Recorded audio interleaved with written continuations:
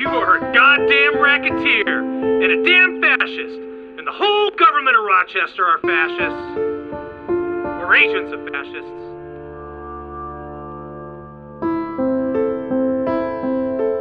On April 6, 1940, a man named Walter Czaplinski spoke those words in anger to a police officer in Rochester, New Hampshire. He was arrested, prosecuted, and convicted under a New Hampshire statute that made it a crime to say something offensive or derisive or annoying to somebody lawfully in the street. He appealed his case all the way to the United States Supreme Court, and in 1942 the court ruled against him in the famous case Czaplinski v. New Hampshire. The court articulated an exception to the free speech protections of the First Amendment, the so-called fighting words doctrine. And the court said that some words by their very utterance inflict injury or tend to incite an immediate breach of the peace, and therefore can be punished by the government. All of that is well known. Even if very little of the fighting words doctrine survives, people invoke it every day to argue for restrictions on upsetting or offensive speech. But here's what most people don't know. Why was Walter Czaplinski angry? Why was he talking to a police officer in the first place? Why would the authorities of Rochester, New Hampshire bother to prosecute such a petty offense? And why would the Supreme Court choose such a small incident to announce such an important doctrine? Was Walter Czaplinski's case really about preventing breaches of the peace? Or was it about something less admirable, something darker in American culture? To answer those questions, we have to go back further, earlier than Walter Czaplinski's 1940 outburst. We have to go back to November of 1935 to a letter written by a 10-year-old boy in Minersville, Pennsylvania. I'm Ken White, and this is Make No Law, the First Amendment podcast from Popehat.com, produced by the Legal Talk Network. This is our first episode, Fighting Words.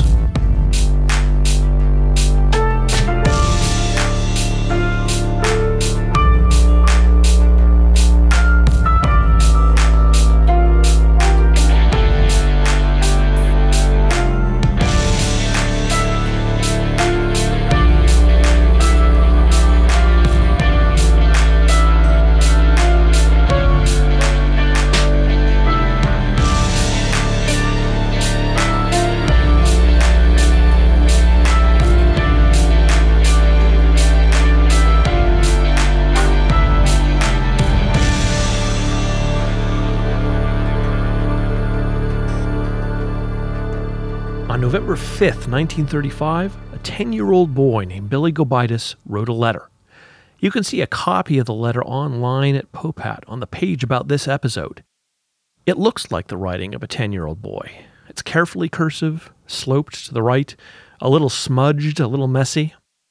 Billy wrote the letter to the school directors of Minersville, and he wrote it because he had something in common with Walter Czaplinski, even 5 years before Czaplinski's arrest. Billy and Walter were both Jehovah's Witnesses. Here's what Billy said. Minersville, Pennsylvania, November 5th, 1935, our school directors. Dear sirs, I do not salute the flag because I have promised to do the will of God. That means that I must not worship anything out of harmony with God's law. In the 20th chapter of Exodus, it is stated, Thou shalt not make unto thee any graven image, nor bow down to them, nor serve them, for I, the Lord thy God, am a jealous God, visiting the iniquity of the father upon the children unto the third and fourth generation of them that hate me. I am a true follower of Christ. I do not salute the flag, not because I do not love my country, but I love my country, and I love God more, and must obey his commandments. Your pupil, Billy Gobitis. Billy Gobitis, as a Jehovah's Witness, didn't feel he could salute the flag, but the school district required him to salute it. So his letter expressed a dilemma that's as old as Sophocles. It's the conflict between the laws of man and the laws of God. And as the case has been so often historically, that conflict went very badly for Billy Gobitis. He and his sister Lillian, who was 12, were expelled. Their parents had to pay to put them in private school because school attendance was compulsory in Pennsylvania. A lot of Jehovah's Witness parents got prosecuted in these circumstances across America. Eventually, Billy Gobitis' father sued on his behalf, asking for a court order that the school district's pledge requirement was unconstitutional, a violation of his First Amendment rights. The district court agreed, and so did the United States Court of Appeals for the Third Circuit. But then the Supreme Court accepted the case. In June of 1940, just a couple of months after Walter Czaplinski was arrested in Rochester, the court issued an 8-1 decision, saying that the Minersville School District could expel Billy and Lillian Gobitis if they didn't pledge allegiance to the flag, even if that did violate their religious beliefs. Justice Frankfurter, writing for the court, explains the value of obedience. The question remains whether school children, like the Gobitis children, must be excused from conduct required of all the other children in the promotion of national cohesion. We are dealing with an interest inferior to none in the hierarchy of legal values. National unity is the basis of national security. Even today, we have very bitter public arguments on this conflict between civic laws and religious beliefs. Does a Christian baker have to make a cake for a same-sex wedding? Does a religious employer have to pay to provide medical insurance that includes coverage for birth control? But in the late 1930s and early 1940s, those conflicts spilled blood. Jehovah's Witnesses in America were subjected to the sort of assaults and abuse and injustice that we normally associate with the worst days of America's civil rights movement. The Gobitis case was taken by too many as an excuse for more violence and abuse. I talked to Sean Peters, a professor at the University of Wisconsin-Madison, about it. He's the author of a book called Judging Jehovah's Witnesses: Religious Persecution and the Dawn of the Rights Revolution.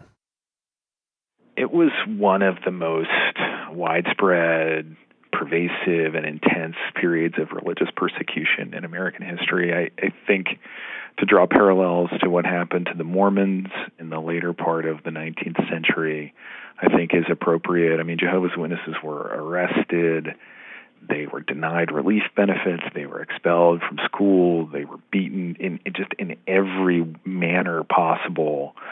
They were attacked, often physically, because of their religious beliefs. And it's something that I don't know that it has been quite that intense and quite that widespread in particular periods of American history. It was really an extraordinary time, and it was it's a chapter in American history that most people don't know about or appreciate, but I think it's an important part of who we are as a people and sort of how we behave in periods of national crisis. I asked him why this was happening in the 1930s and 1940s to Jehovah's Witnesses in America. What was it about these times that led to this? There's a combination of factors, I think, that led to the Jehovah's Witnesses being targeted in the United States in the 1930s and 40s. One of them, to be honest, is the witnesses themselves. They adopted sort of more aggressive proselytizing techniques. They were just out there more, and they were a little bit more provocative. And I think that they did this on purpose. You know, they wanted to get their message out, and they wanted to confront people with the ideas and the principles that they were espousing.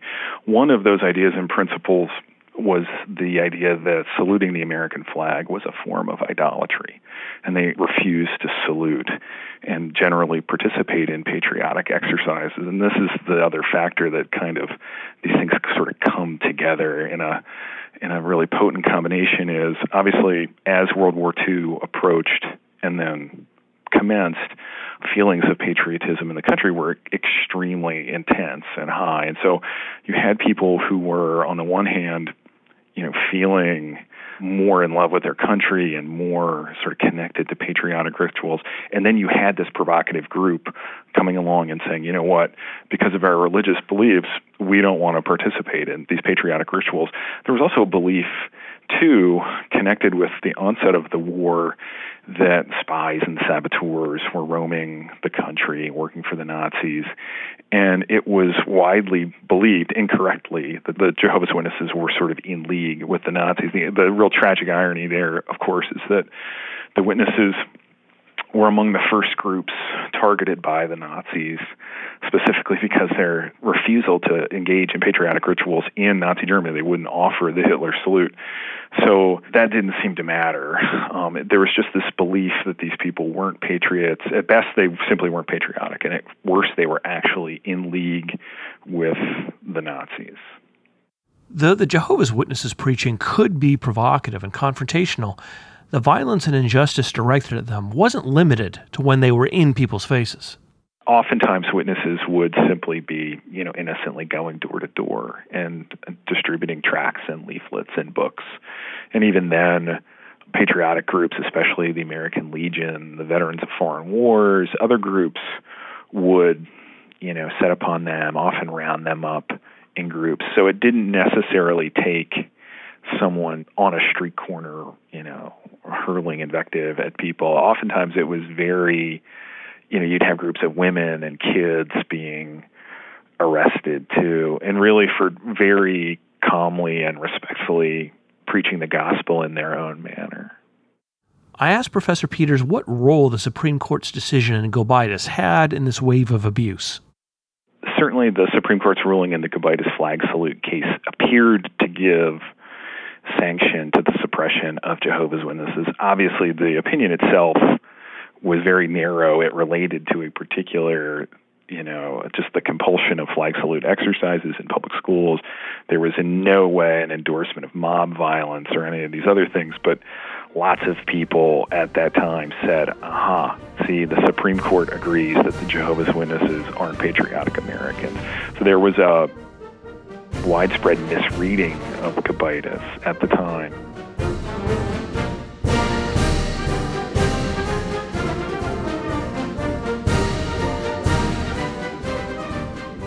In January of 1941, about 6 months after the Supreme Court issued the Gobitis decision, the American Civil Liberties Union published a pamphlet telling some of the stories of Jehovah's Witnesses who had experienced abuse in America. Here, for instance, is what Albert Strobel of Flagstaff, Arizona said.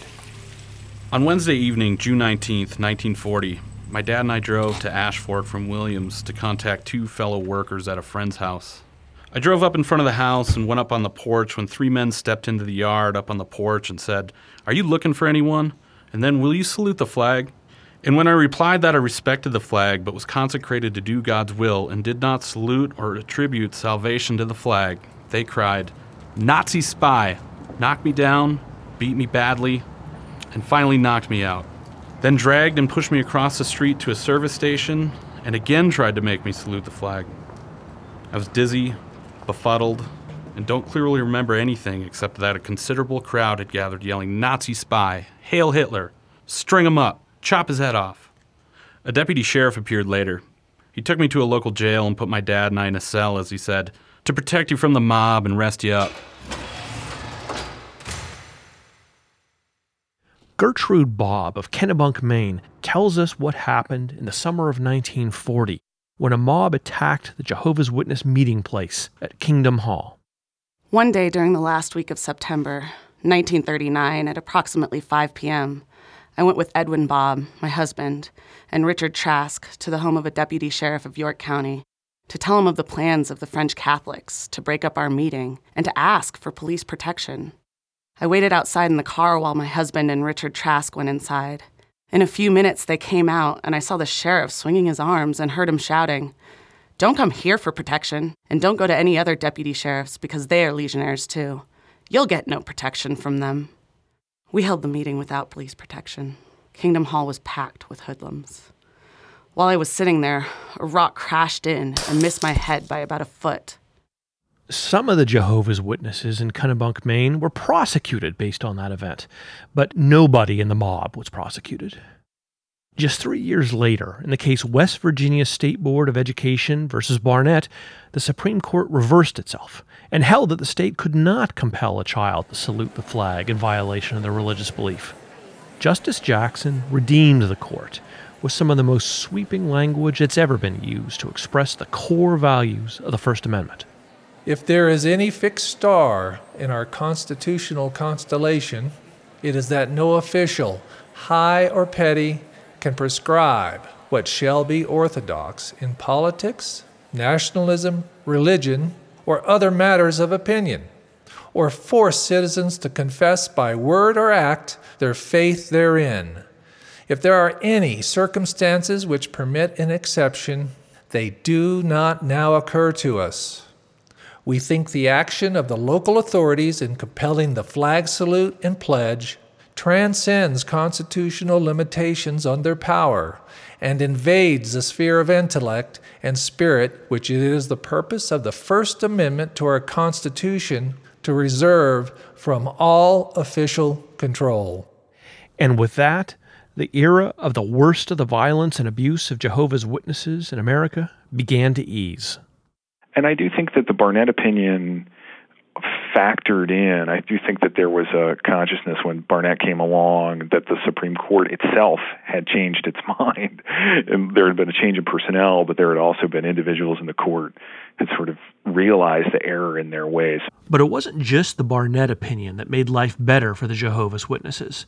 It was the tide of history. I think that there are a couple of factors. A part of it was I think the witnesses, I think that they maybe calibrated their activities a little bit. I think that they were somewhat less provocative and outlandish. But really the main factor in the diminishing of their persecution was that the war sort of crested and then ended. And I think when it became clear that victory over Germany was going to be assured, victory over Japan was going to be assured, there was just less anxiety. There was less fear that there was this fifth column threat, for instance. And I think people also had time to kind of reflect on the meaning of the war and the meaning of the principles for which the country ostensibly was fighting that war. And I think people had time to sort of step back and say, I think maybe now we need to understand that we need to actually permit religious liberty. Certainly that was one of the main critiques of Nazi Germany, with their violent, horrific suppression of all sorts of religious liberty. And so people, I think, did understand the contradiction in, fighting for religious liberty abroad and then suppressing it domestically. So with that history in mind, let's go back to April 6, 1940 in Rochester, New Hampshire, and Walter Czaplinski's angry words.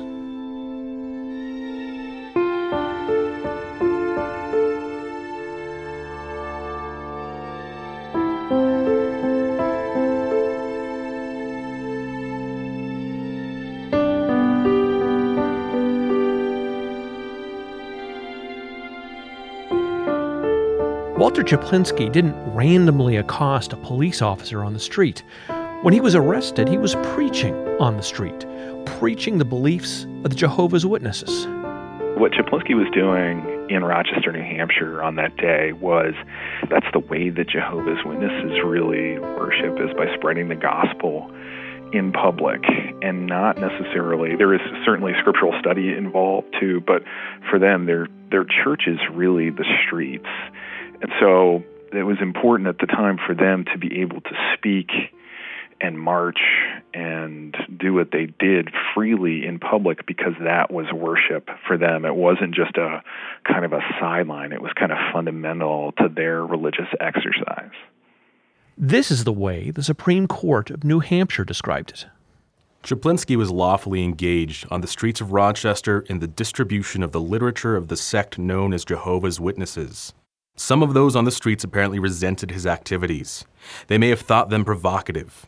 At least they complained to the city marshal, who says he told them that Czaplinski was lawfully engaged and that he must be left alone. At the same time, the marshal says he informed Czaplinski that the crowd was getting restless and that he would better go slow. Some hours later, the crowd got out of hand and treated Czaplinski with some violence. He was then led towards the police station, though apparently more for his protection than for arrest, since his arrest was definitely fixed only after he uttered the words "charged" when the marshal met him on the way. Walter Czaplinski's written account of what happened is even more stark. Here's how his attorney described the events in his legal brief to the Supreme Court. While appellant was thus engaged in his work, a mob formed around him on the sidewalk. A tumultuous crowd of about 50 or 60 persons objected to his work and threatened him with violence if he did not discontinue. While the crowd was still around him, City Marshal Bowering, accompanied by a man named Bowman, came through the crowd and accosted Appellant, and Bowman assaulted the Appellant, catching him by the throat with his left hand and struck at him with his right fist. Whereupon Appellant wrenched himself free and turned to Marshal Bowring and said, "Marshal, I want you to arrest this man." And Bowring answered, "I will if I feel like it." The marshal walked away with Bowman, and the Appellant continued his work of offering the magazines containing the message of God's kingdom for distribution on the sidewalk. In about 4 or 5 minutes, Appellant looked down South Main Street and saw Bowman coming rapidly down the street with a staff and flag in his hand, with the staff pointed towards Appellant. As Bowman came within about 10 feet of Appellant, he made a terrific lunge at Appellant with the flagstaff as a spear in an effort to plunge the flagstaff through Appellant, who avoided the blow, but was pushed by Bowman into the gutter against an automobile as he passed Appellant. Bowman then walked to the corner and gave the flag to another man and came back towards Appellant and caught him up by the collar and said, "You son of a bitch!" Bowman then asked the Appellant, "Will you salute the flag?" The marshal, Officer LaPierre, and 2 others picked him up from the ground and started him along Wakefield Street towards the City Hall, shoving him along roughly. While doing so, the Appellant turned to Marshal and asked, "Will you please arrest the ones who started this fight?" And the marshal replied, "Shut up, you damn bastard, and come along." Whereupon Appellant said to him, "You're a damn fascist and a racketeer." But the jury didn't hear about the crowd attacking Walter Czaplinski. They only heard about what Czaplinski said to the officer. The trial court excluded the evidence of the mob's violence and didn't let him argue to the jury that any angry words he spoke to that police officer came in response to the officer failing to protect him from an angry mob. Walter Czaplinski didn't dispute at trial that he called the officer a racketeer and a fascist. The main factual dispute was whether he took God's name in vain. And the Supreme Court's description of the events of that day, like the trial courts, is curiously peaceful and sanitized. This is what Justice Frankfurter said about why Czaplinski's words could be punished despite the First Amendment. It is well understood that the right of free speech is not absolute at all times and under all circumstances. There are certain well-defined and narrowly limited classes of speech, the prevention and punishment of which have never been thought to raise any constitutional problem. These include the lewd and obscene, the profane, the libelous, and the insulting or fighting words, those which by their very utterance inflict injury or tend to incite an immediate breach of the peace. It has been well observed that such utterances are no essential part of any exposition of ideas, and are of such slight social value as a step to truth that any benefit that may be derived from them is clearly outweighed by the social interest in order and morality.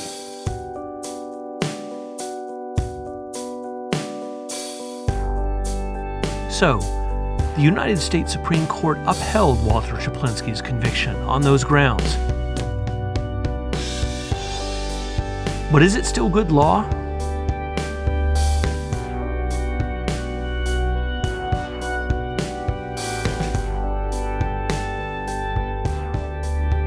You hear the term fighting words thrown around quite a lot today when people argue about what speech is protected by the First Amendment and what speech isn't. It's a particularly popular justification for suggestions that we should ban racist or otherwise offensive speech. But in fact, if the fighting words doctrine still survives, it's very narrow, not nearly as broad as the case's original language suggests. At most, it allows punishment of face-to-face insults directed at a particular person and likely to cause an immediate fight. Since Czaplinski v. New Hampshire, the history of the fighting words doctrine is mostly a history of courts saying that it doesn't apply or doesn't excuse the restriction on speech at issue in the particular case. So in 1971, when the Supreme Court considered Robert Cohen's jacket emblazoned with "Fuck the Draft," the court said that the words, while provocative, weren't fighting words because they weren't an insult directed at anyone in particular. In 1989, the Supreme Court considered the conviction of Gregory Lee Johnson, who had burned the American flag in front of Dallas City Hall during the Republican National Convention. The court again emphasized that the provocative act wasn't directed at anyone in particular. No reasonable onlooker would have regarded Johnson's generalized expression of dissatisfaction with the policies of the federal government as a direct personal insult or an invitation to exchange fisticuffs, the court said. In Snyder v. Phelps in 2011, the court considered the Westboro Baptist Church and its vile protest at the funeral of a Marine killed in action in Iraq, using signs like, "Thank God for dead soldiers," and "You're going to hell." The court brushed aside fighting words, without argument, in a footnote, as self-evidently not applying. The Supreme Court has been cutting back the fighting words doctrine for so long that in 1972, Justice Blackmun commented that the Supreme Court, though saying that Chaplinsky was still good law, was merely paying lip service to it. In fact, even the core factual scenario of Chaplinsky versus New Hampshire has been undermined. Remember, Chaplinsky was convicted for using fighting words against a police officer. But some courts have suggested that the fighting words doctrine does not apply to abusive words directed to a police officer, because we presume that a police officer is more disciplined than an average citizen and less likely to respond with violence. That's the difference between a presumption and a fact.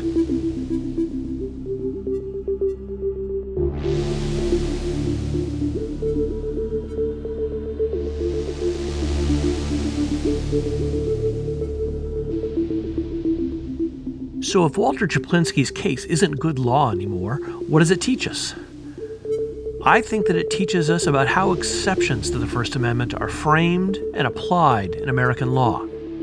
There's a reason that the police chose to prosecute Walter Chaplinsky for an outburst at a cop who had failed to protect him, and yet not prosecute anyone who physically attacked him.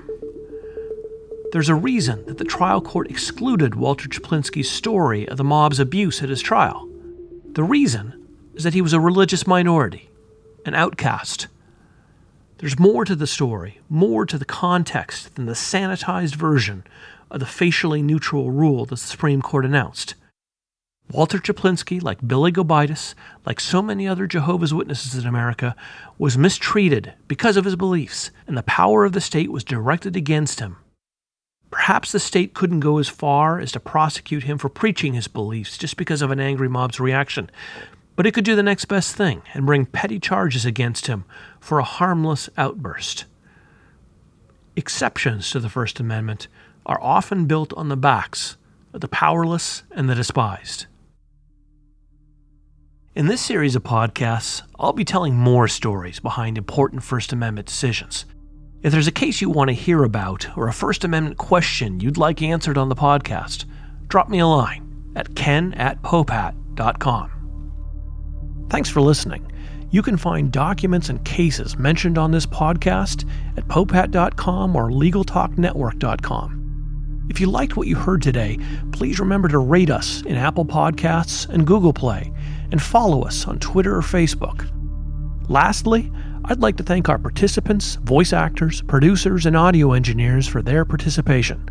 My guest, Professor Sean Peters of the University of Wisconsin-Madison. Trent Carlisle played Walter Chaplinsky. Samantha Cole as Billy Gobaitis. The ABA Journal's Terry Carter as Justice Frankfurter. Chad Jolly as Albert Strobel and Marshall Bowering. Kelsey Johnson as Gertrude Bobb. Bob Story as Justice Jackson. Jose Trujillo as the New Hampshire Supreme Court, Jeremy Church as Bowman. Producer, Kate Nutting. Executive producer, Lawrence Coletti. And last but not least, music, sound design, editing, and mixing by Adam Lockwood. See you next time for Episode 2, The Schoolhouse Gates.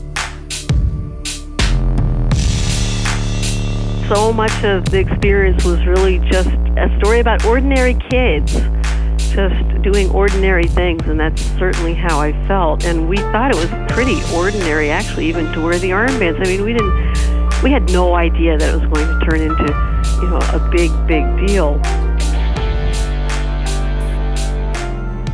The views expressed by the participants of this program are their own and do not represent the views of, nor are they endorsed by, Popat, Legal Talk Network, or their respective officers, directors, employees, agents, representatives, shareholders, or subsidiaries. None of the content should be considered legal advice. As always, consult a lawyer, please.